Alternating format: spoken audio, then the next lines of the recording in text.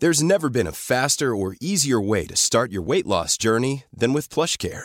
PlushCare accepts most insurance plans and gives you online access to board-certified physicians who can prescribe FDA-approved weight loss medications like Wegovy and Zepbound for those who qualify. Take charge of your health and speak with a board-certified physician about a weight loss plan that's right for you. Get started today at plushcare.com/weight loss. That's plushcare.com/weight loss. plushcare.com/weight loss. Quality sleep is essential. That's why the Sleep Number Smart Bed is designed for your ever-evolving sleep needs. Need a bed that's firmer or softer on either side? Helps you sleep at a comfortable temperature? Sleep Number Smart Beds let you individualize your comfort, so you sleep better together. J.D. Power ranks Sleep Number number 1 in customer satisfaction with mattresses purchased in-store. And now, save 50% on the Sleep Number Limited Edition Smart Bed for a limited time. For J.D. Power 2023 award information, visit jdpower.com/awards. Only at a Sleep Number store or sleepnumber.com. A lot can happen in 3 years, like a chatbot may be your new best friend. But what won't change? Needing health insurance. United Healthcare Tri-Term Medical Plans, underwritten by Golden Rule Insurance Company, offer flexible, budget-friendly coverage that lasts nearly 3 years in some states. Learn more at uh1.com. Hey, it's Ryan Reynolds, and I'm here with Keith, co-star of my upcoming film, If, only in theaters May 17th. Do you want to tell people the big news? All right, I'll do it. Sign up now and you'll get unlimited for $15 a month and 6 months of Paramount Plus Essential Plan on us. MintMobile.com/switch. Upfront payment of $45 equivalent to $15 per month. Unlimited over 40 gigabytes per month. Face lower speeds. Videos at 480p. Active Mint customers by 531.24 get 6 months of Paramount Plus Essential Plan. Auto renews after 6 months. Offer ends May 31st, 2024. Separate Paramount Plus registration required. Terms and conditions apply if rated PG. An Erios original. Each week, we decide who's to blame for a historical tragedy. And each week, you tell us if we got it right. My name is Rebecca Delgado-Smith, and this is The Aftermath. Hey everyone, thanks for tuning into this episode of The Aftermath. Today we'll be talking with guest expert Tom O'Neill, investigative journalist and author of Chaos, Charles Manson, the CIA, and the Secret History of the 60s. Now let's hear what he has to say about the Manson family murders. So Tom, I was wondering if we could start off by having you give our listeners some background on Charles Manson's upbringing and his first brushes with the juvenile correction system. Oh, okay. Well, Manson's mother was kind of a low-rent prostitute, petty criminal, and was in and out of jail most of her childhood. And when she'd go to jail, he'd end up with different relatives, grandparents, aunts, and uncles. He didn't really have a structured home lifestyle, so he started committing crimes himself when he was about 10 or 11 years old, and it was petty stuff, although he did steal some automobiles, I think by the time he was 13 or 14. So it was about that time that he entered the reform schools and juvenile homes that were run by the federal government for kids like him. And so after he gets released from prison in 1967, you have found some evidence that his parole officers were surprisingly lax while he was living in Berkeley and San Francisco. Can you walk us through your discoveries and what the reason is for that? Yeah. Well, it took a while, more than a year really, of my submitting FOIA requests, Freedom of Information Act requests to the U.S.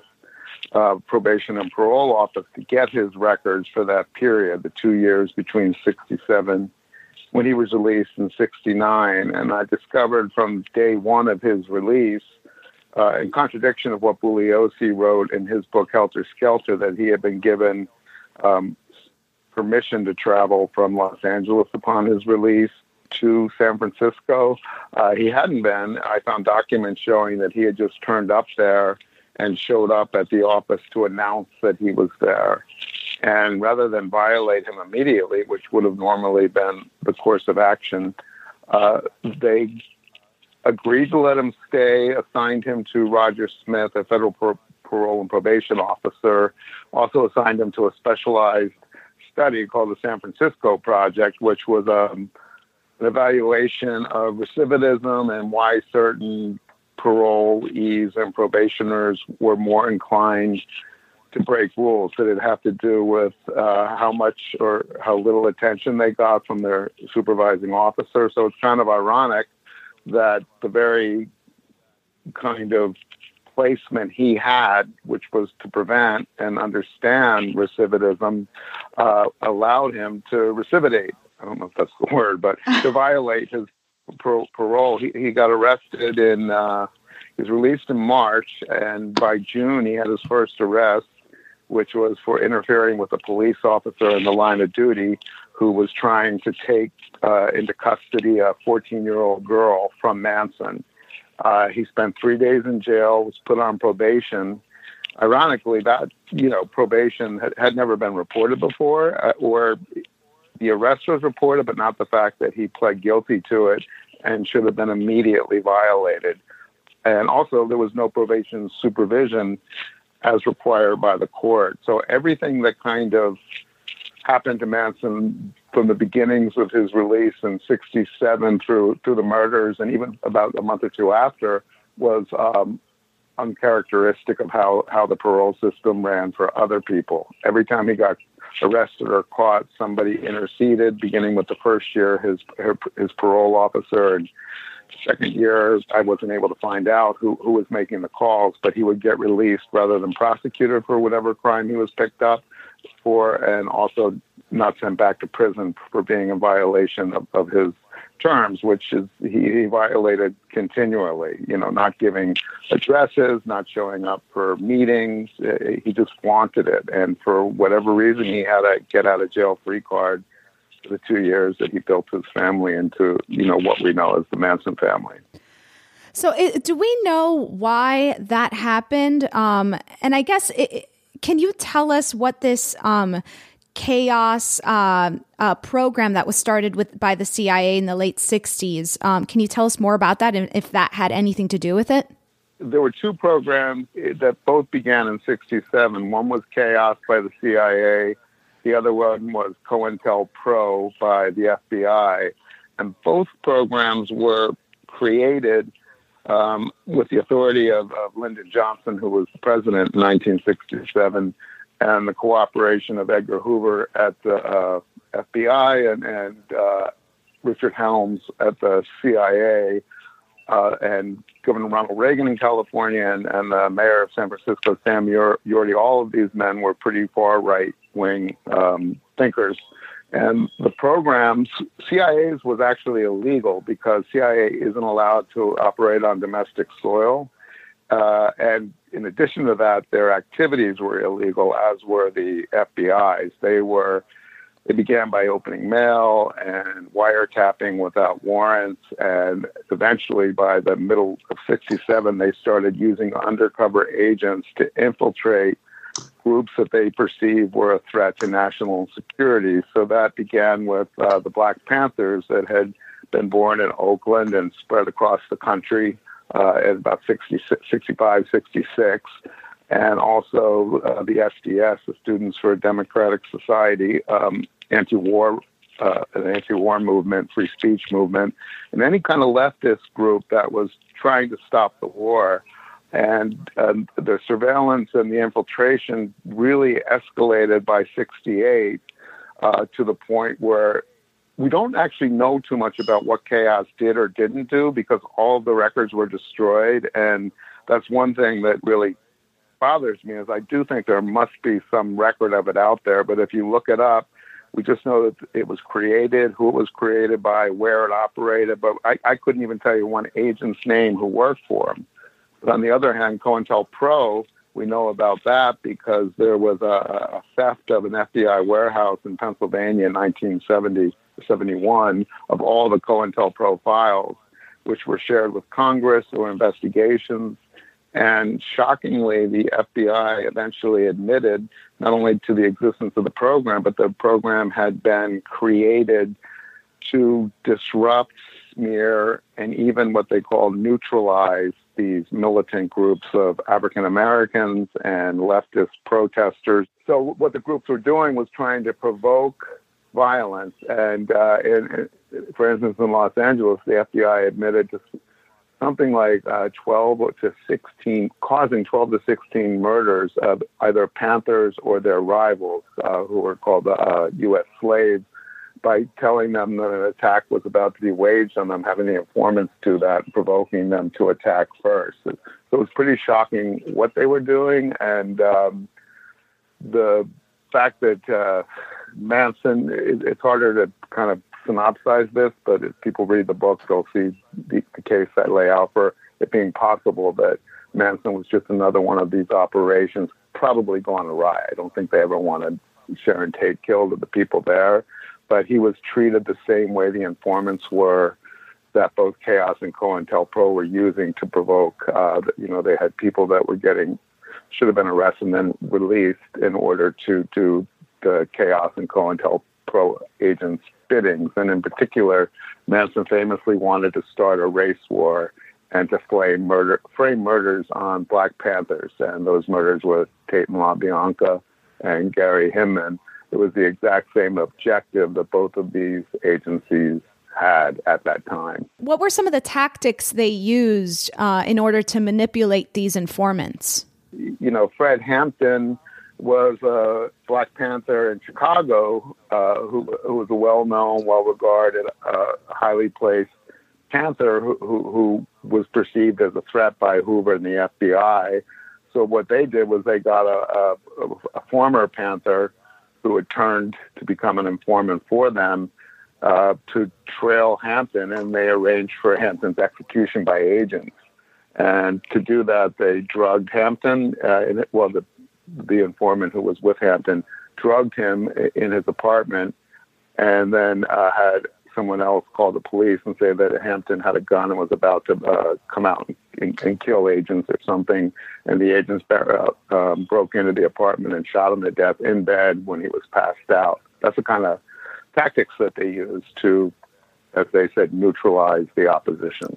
And you suspect that Manson was recruited for this possibly while in jail or after? Yeah, I don't even like to say I suspect. I just like to say there's a good case to be made that it happened.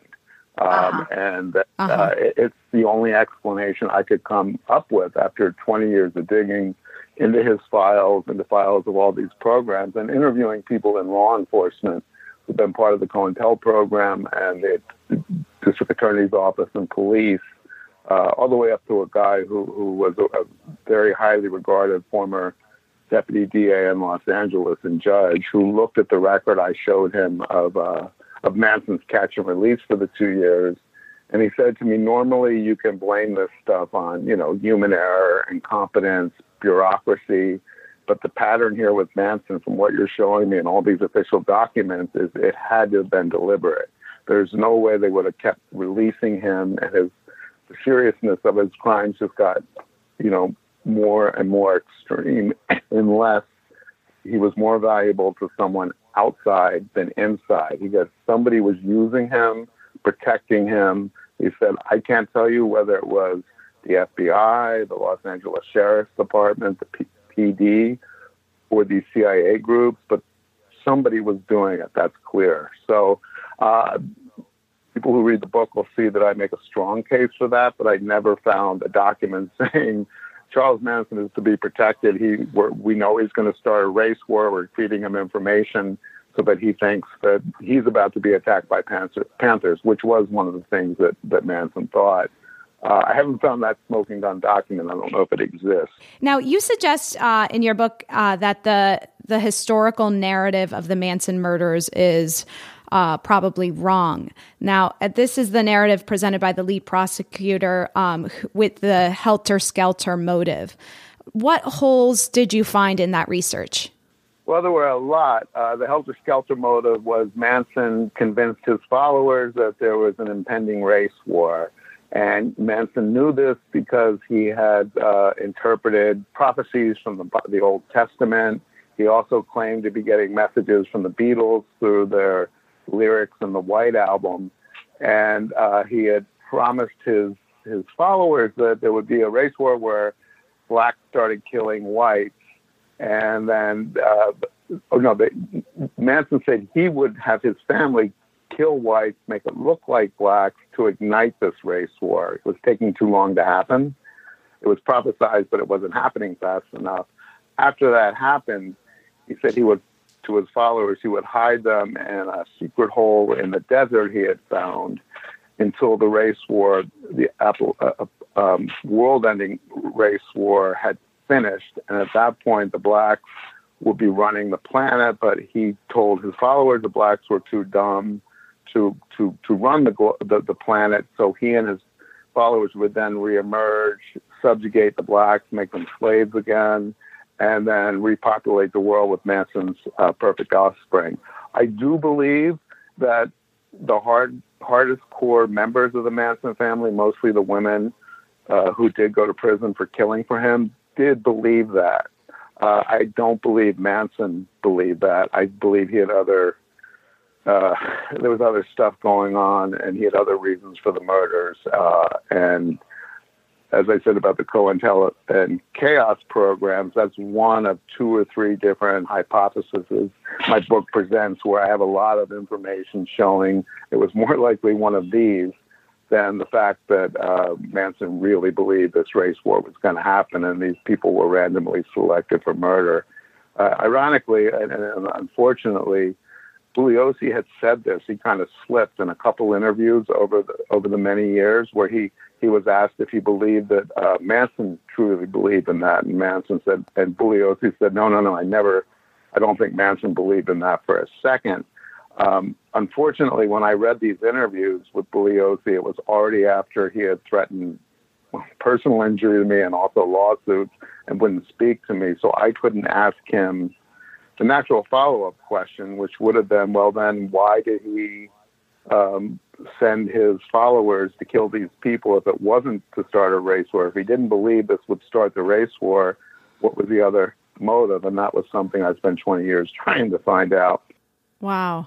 So the Gary Hinman cover-up theory, is that new, or was that ever presented in court? Or because that seems more plausible to me, but please correct me if I'm wrong. The copycat theory, you mean? Yes. Uh-huh. Yeah, that actually, what happened was after Manson and 3 of his women followers and Tex Watson were convicted in the Tate LaBianca murder, they never had put on a defense. Manson wouldn't allow it, so the prosecution laid out all their evidence, and then the jury unanimously agreed to convict all 4 of them, and then or 5 of them. Wasn't 5 of them. And then they had the death penalty phase where the jury heard evidence and then had to decide whether to, send them all to the electric chair. During the death penalty phase, as a way to spare Manson the death penalty, his followers, the women, and even women who hadn't been convicted, they all took the stand and said, okay, here's the truth of this thing. What happened was Bobby Beausoleil killed Gary Hinman, and we loved Bobby much more than we cared about Charlie. And Bobby told Linda Kasabian, one of the followers who had actually gotten immunity in exchange for her testimony, to commit murders and make it look like the Panthers had done it, because he had left indications, bloody ball prints and death of Piggy at the Hinman site, in order to get him out of jail. Because if there were more murders while he was in jail with the same, symbols and everything, then they'd think they had the wrong man. So this was something concocted by the followers, basically to save Charlie. And they admitted they all did the killings, Patricia Krenwinkel, Susan Atkins. And what happened was that Bugliosi made the argument that doesn't hold up. And he made a pretty good argument. I don't believe it was a copycat crime, but that theory had really been invented by the followers themselves. And there's a raging argument in the world of Manson obsessives over whether all of these murders happened just to free Bobby Beausoleil, and that they were copycats to get him out of jail. Yes. Okay. So that was a theory that was, started by the actual followers within the group. To get Charlie off the hook. Then why was the Gary Hinman murder just a drug deal gone wrong? That's another theory, that he had sold bad drugs to the straight Satans who were a bike gang, and that the Satans wanted the money and he wouldn't give it back. And the Manson, probably Beausoleil and two of the women, went to kill him for that. I don't believe that either. I don't completely discount it.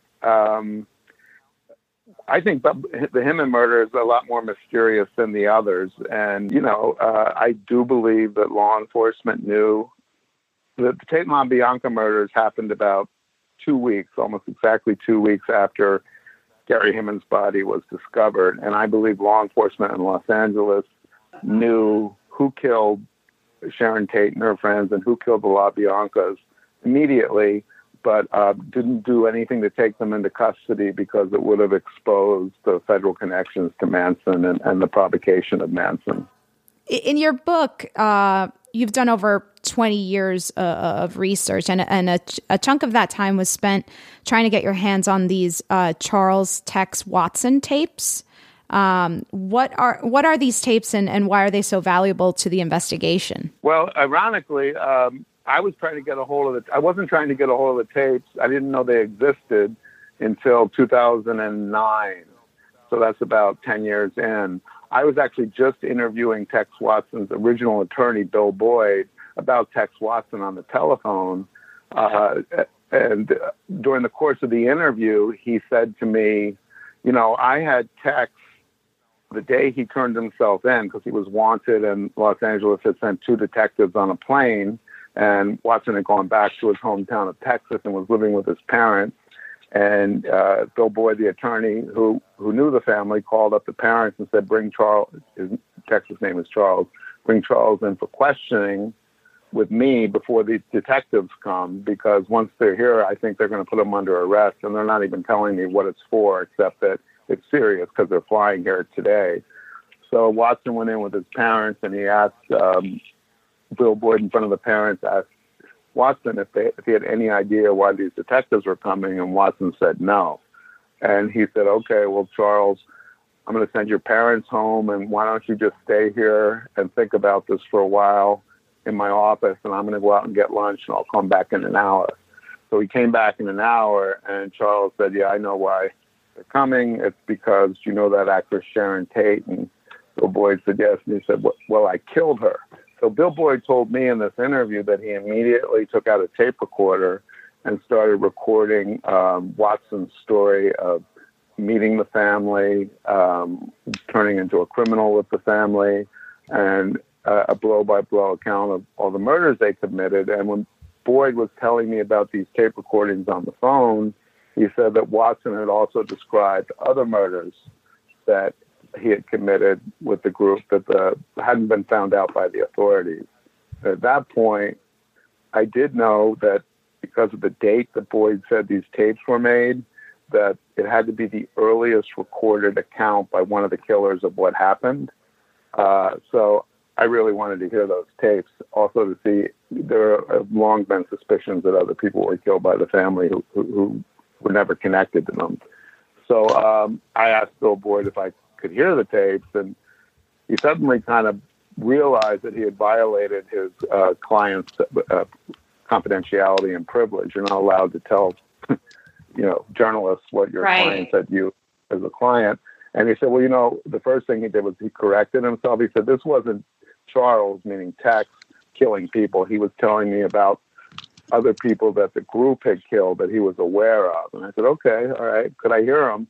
And he said, well, I'd have to get his permission. And I kind of knew from that moment that there was no way I'd ever hear him.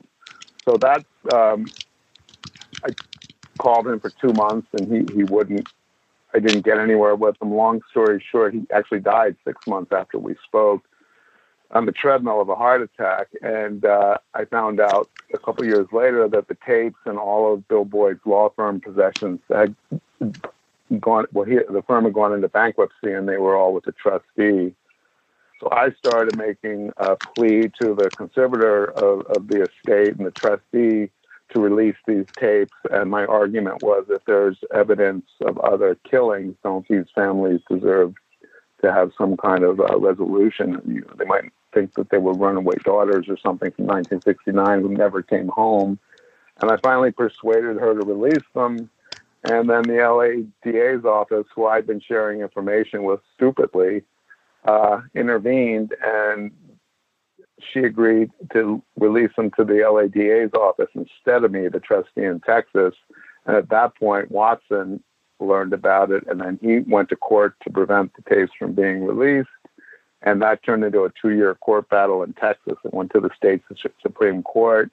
And the state Supreme Court finally released the tapes to the DA's office. And the DA said as soon as they got them, of course, they were going to share them with me because I could help them decipher what was on. And they didn't even know about them until I found out about them. But as soon as they got them, they locked them down and shut me out.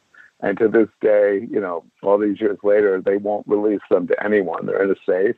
They won't say what's on them. And it's the only piece of evidence anyone knows related to the case that they withheld from public after 51 years now.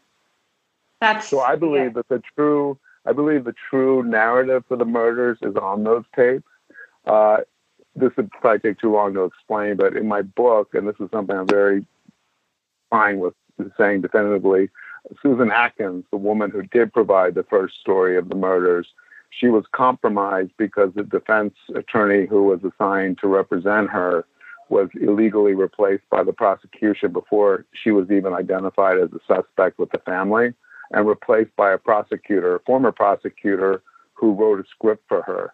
And the murders that we know about from Helter Skelter and all the books, everything about them we can't trust because that came from the prosecution without Atkins' knowledge that she had actually had somebody, just like the FBI and the CIA, planted as her defense attorney.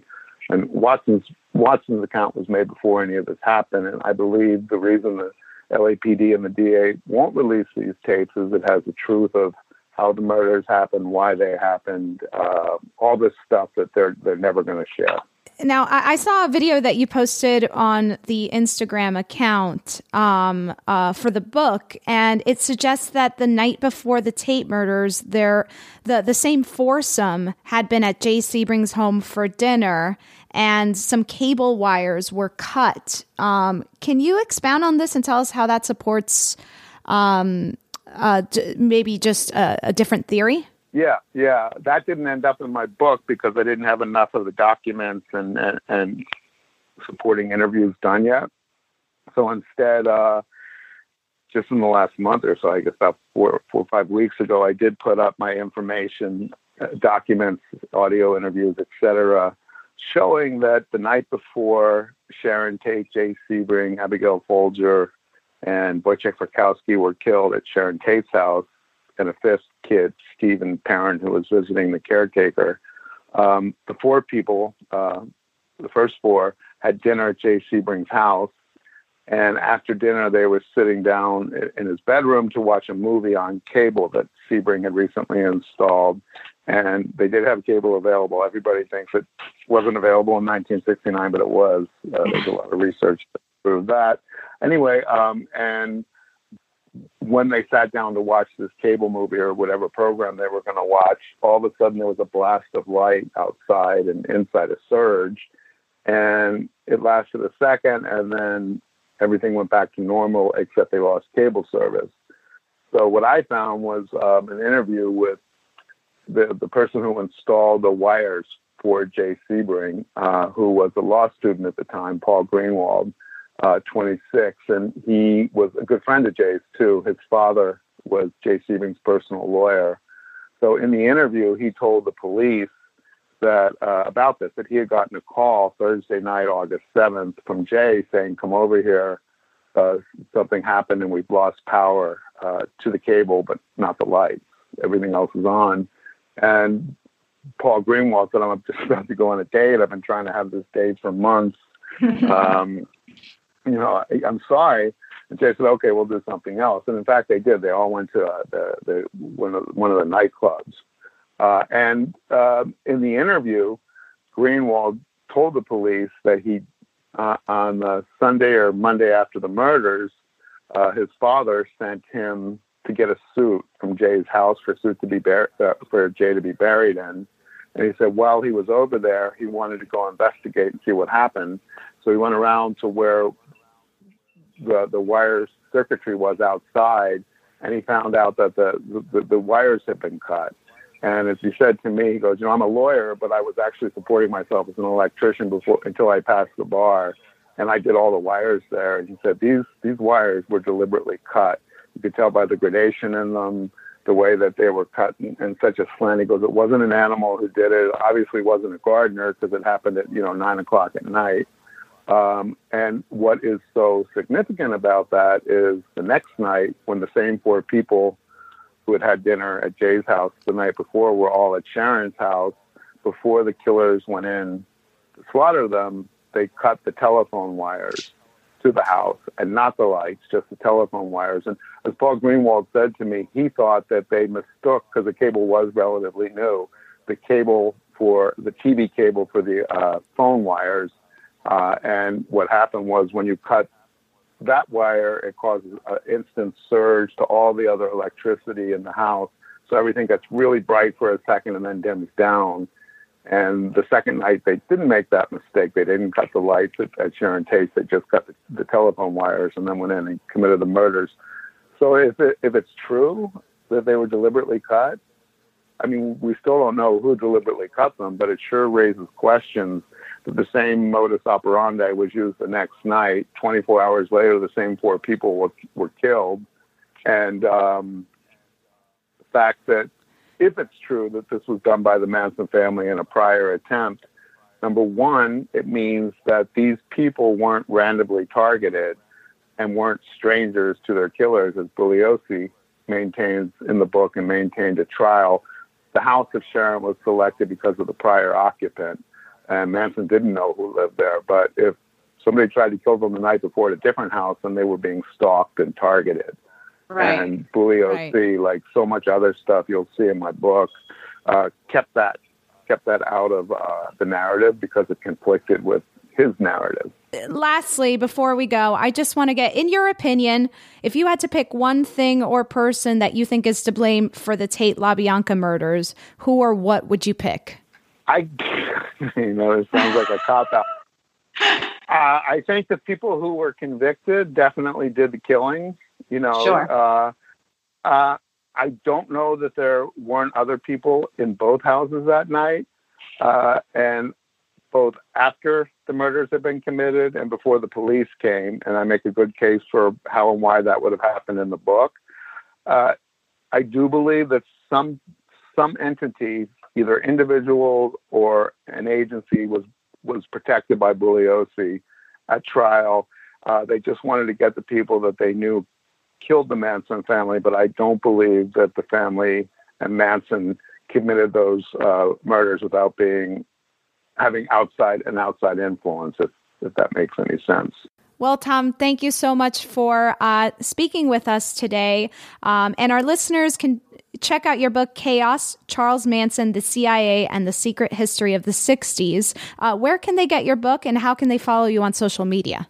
They can get the book at their local bookstores or Amazon or Books A Million, I think. And the paperback came out just a week or two ago, so it's less expensive than the hardcover was.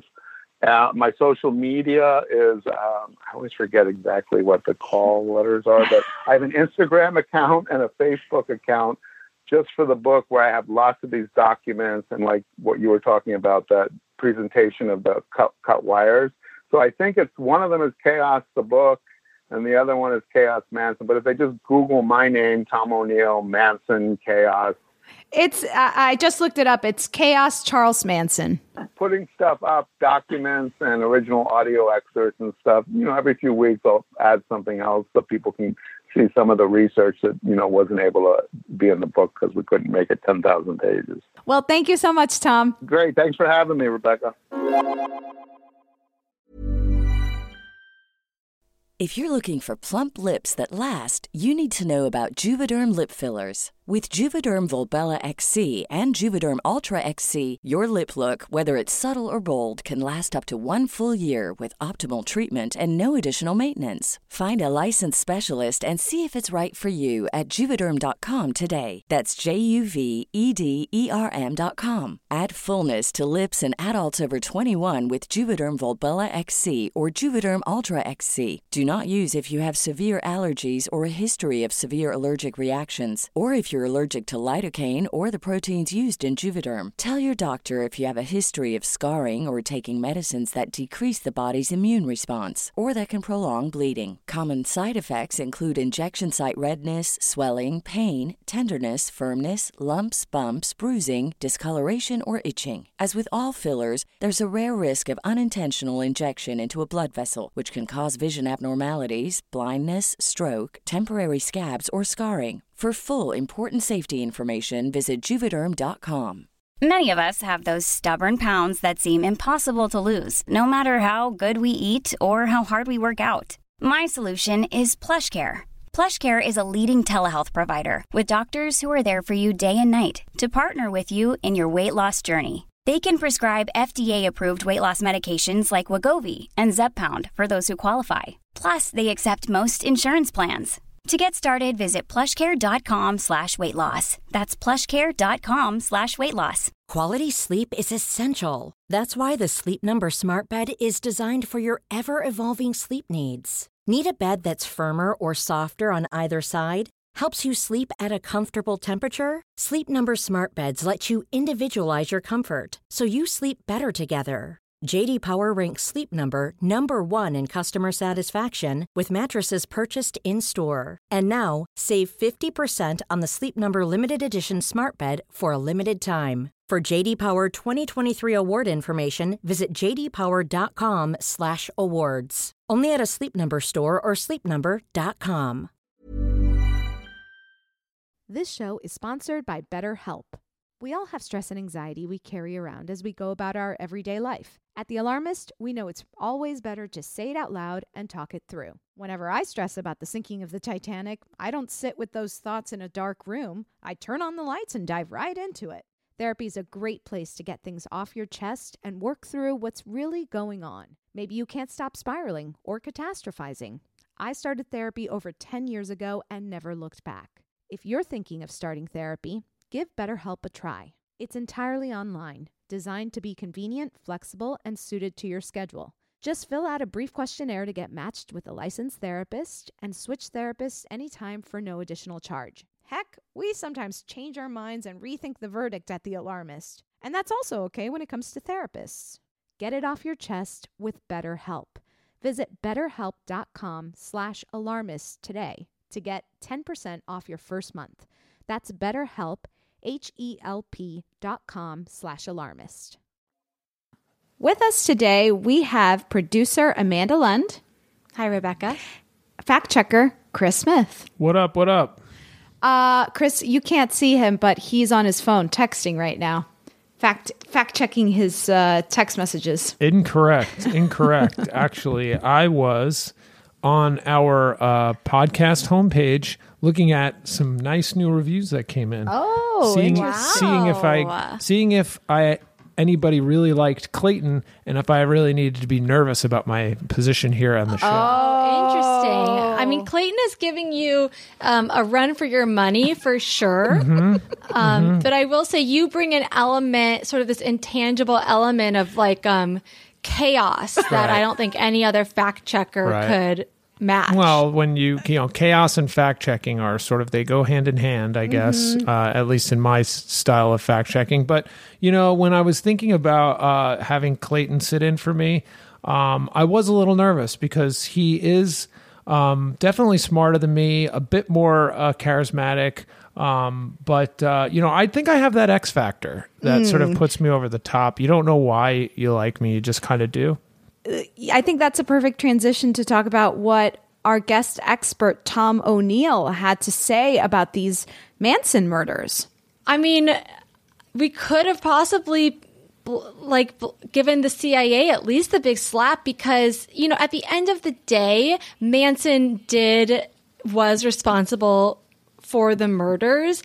But it sounds like there may have been, as you said, these outside influences that sort of created this monster.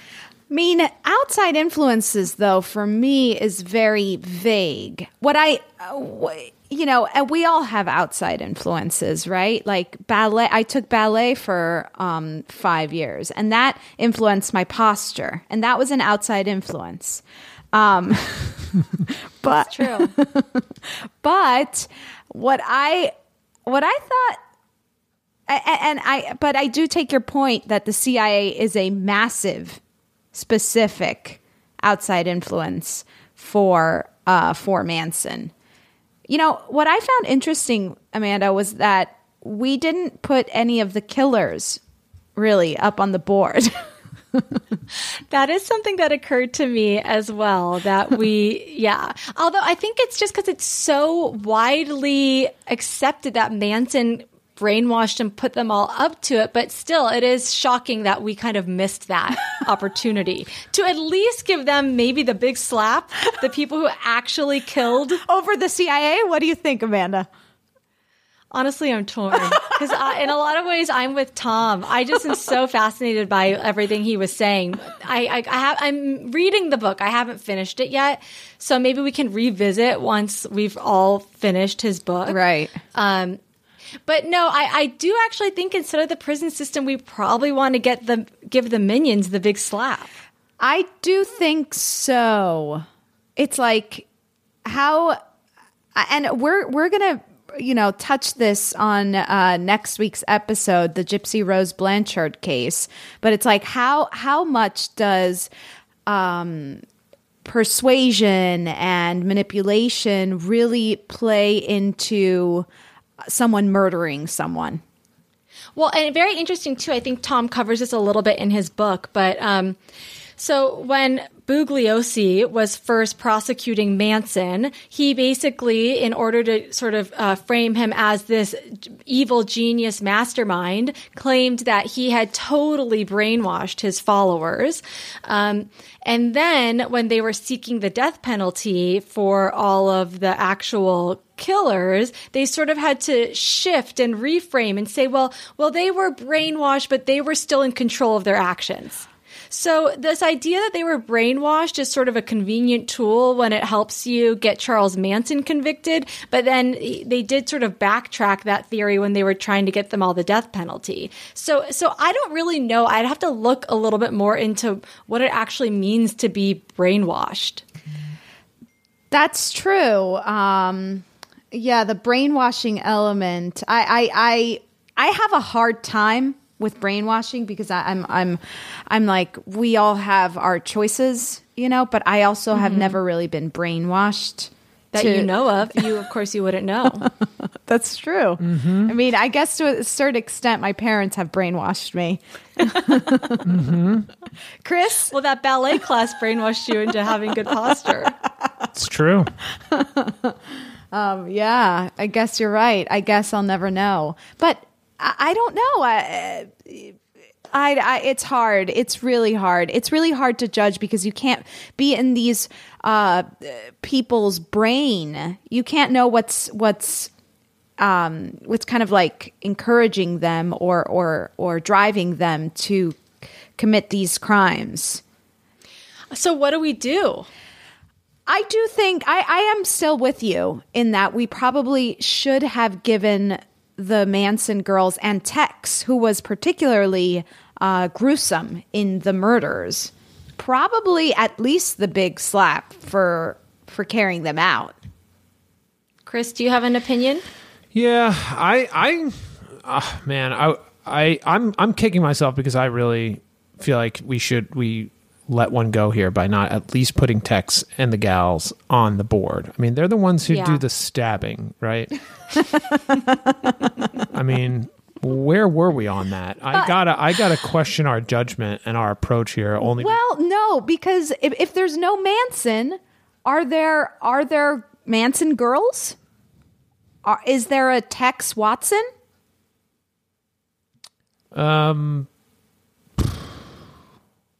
Yes, there is a Tex Watson. Yeah. But I mean, do they kill anybody? Probably not, I guess, without Manson, right? Probably not. And in a way, we were all brainwashed by the helter-skelter theory that is so commonly accepted.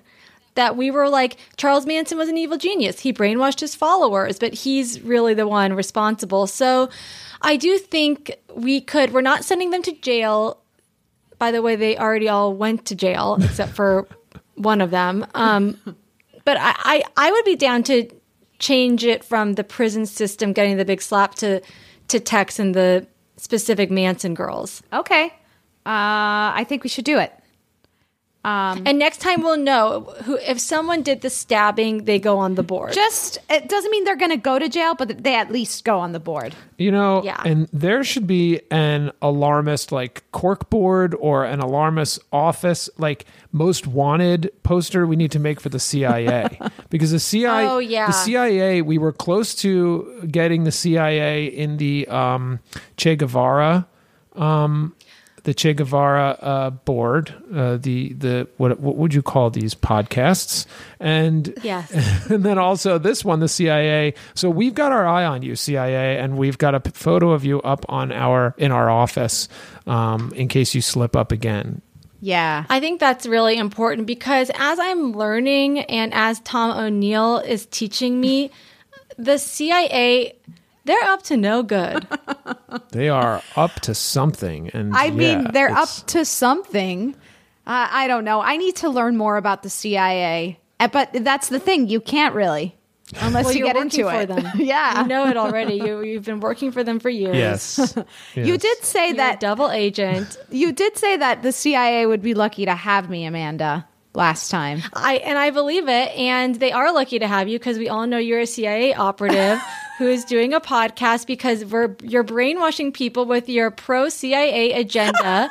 And you're going through systematically rewriting history, letting the CIA off the hook. Brainwashing everyone who's listening. Amanda, you've been listening to too many web crawlers episodes. But you know what, too, though? We have to be careful because if we put the CIA in the alarmist jail, what's going to happen? They could form some kind of revolt. I don't trust them in there. Trade information. They could form a coup. They're going to do some sort of fake coup, write a bunch of bad reviews on our... Exactly. I think every bad review we've ever gotten is probably like a CIA agent. Yeah, I would agree. Agent. I can't, you guys. I can't let us go down this. Okay. You know me and my conspiracy theories. I can't. We will not go there. Okay. I'm pretty sure we did. Well, yeah, we've been there, but I think let's change our slap verdict because I think we did make an error. And did people call us out on the error of our ways, or this is something we all came to on our own? Absolutely not. Nobody called us out on the error of our ways, but I do think they've been listening for a long time. So at this point, they're used to that. But someone did say that they wanted us. This was definitely a Delaney, and she said that we should put summer up on the board because it was too hot and crimes go up during the summer. If there was no summer, there would be no summer of love. Henceforth, no Manson murders. So that's... Wow. And also, without the summer, the Beatles couldn't have recorded most of the album that inspired Manson. That was her thinking. Fascinating point. I mean, that's really smart. We should have put summer up on the board, but who wants to send summer to jail? Summer's my favorite season. Yeah, what would it just be? School all year round? Oh. Just 3. And the year would be like 1 quarter as long. It would be a really short year. Yeah. Which would make us all older. Oh, that would suck. We'd basically... But we'd had good skin. We'd be older, but our skin would still be as good. Why? Because it doesn't dry up because you're not summer. going in the sun and you're not getting, a lot of ultraviolet I don't know. rays. I'm kind of a fan of vitamin D personally, so I don't really want to rule out summer myself. Okay, so we're not summer's not going to change the verdict, and I think we should call it Tex Watson and the Manson girls. You're getting the big slap. Now, I have a little update. You know, I have put out my desperate plea to get 1,000 ratings. And last week we had some good news because we got our star rating up to 4.5 out of 5 stars. And it only took 2 weeks to get that to happen. And so that was amazing. Bad news is we're still only at 995 ratings. So close. So close. Rate and review on Apple Podcasts. Leave us 5 stars. And I think we can get to 5 stars by our 50th episode, which is in 2 weeks. Oh my God. If enough people go on and rate and review, it only takes a minute. I think we can get up to 5 stars. Well, that would be a really nice gift. But Chris, do you want to read a couple of these reviews that people have been leaving? I'd be happy to, but Rebecca made me put my phone away earlier, but I'll take it out again. She shamed you. She really did. And I was actually, I was working on the show, but what else is new? Don't worry, he's back. Okay, so, all right. So a nice review that did not happen to mention Clayton, which I was very happy to see, because that means I'm still in good standing. This is from Kid from San Francisco, and it says, awesome. This podcast makes my daily run in the heat bearable. It's entertaining and educational. Cool. That's nice. Very nice. Yeah, it's nice to run and listen to a podcast. So, listening to this podcast actually helps you burn more calories. Did you know that, Amanda? I believe it. Oh, that is scientifically proven.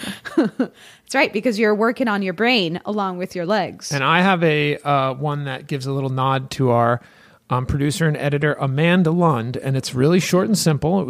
It's by NB Fit, and it says great pod, and then it says love the pod, and the length is perfect.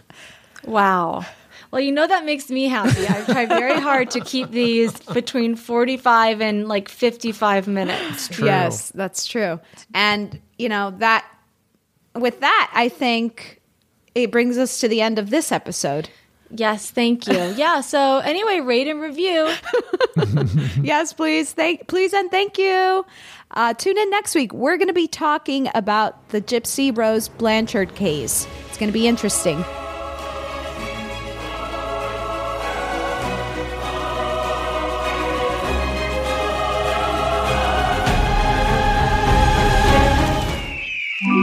Erios. Powered by Acast.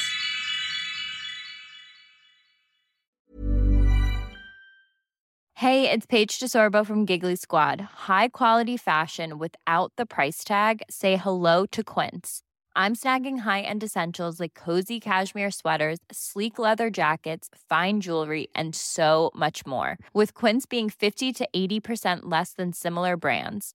And they partner with factories that prioritize safe, ethical, and responsible manufacturing. I love that. Luxury quality within reach. Go to quince.com/style to get free shipping and 365-day returns on your next order. Quince.com/style. This is the story of the one. As head of maintenance at a concert hall, he knows the show must always go on. That's why he works behind the scenes, ensuring every light is working, the HVAC is humming, and his facility shines. With Grainger's supplies and solutions for every challenge he faces, plus 24/7 customer support, his venue never misses a beat. Call quickgrainger.com or just stop by. Grainger, for the ones who get it done.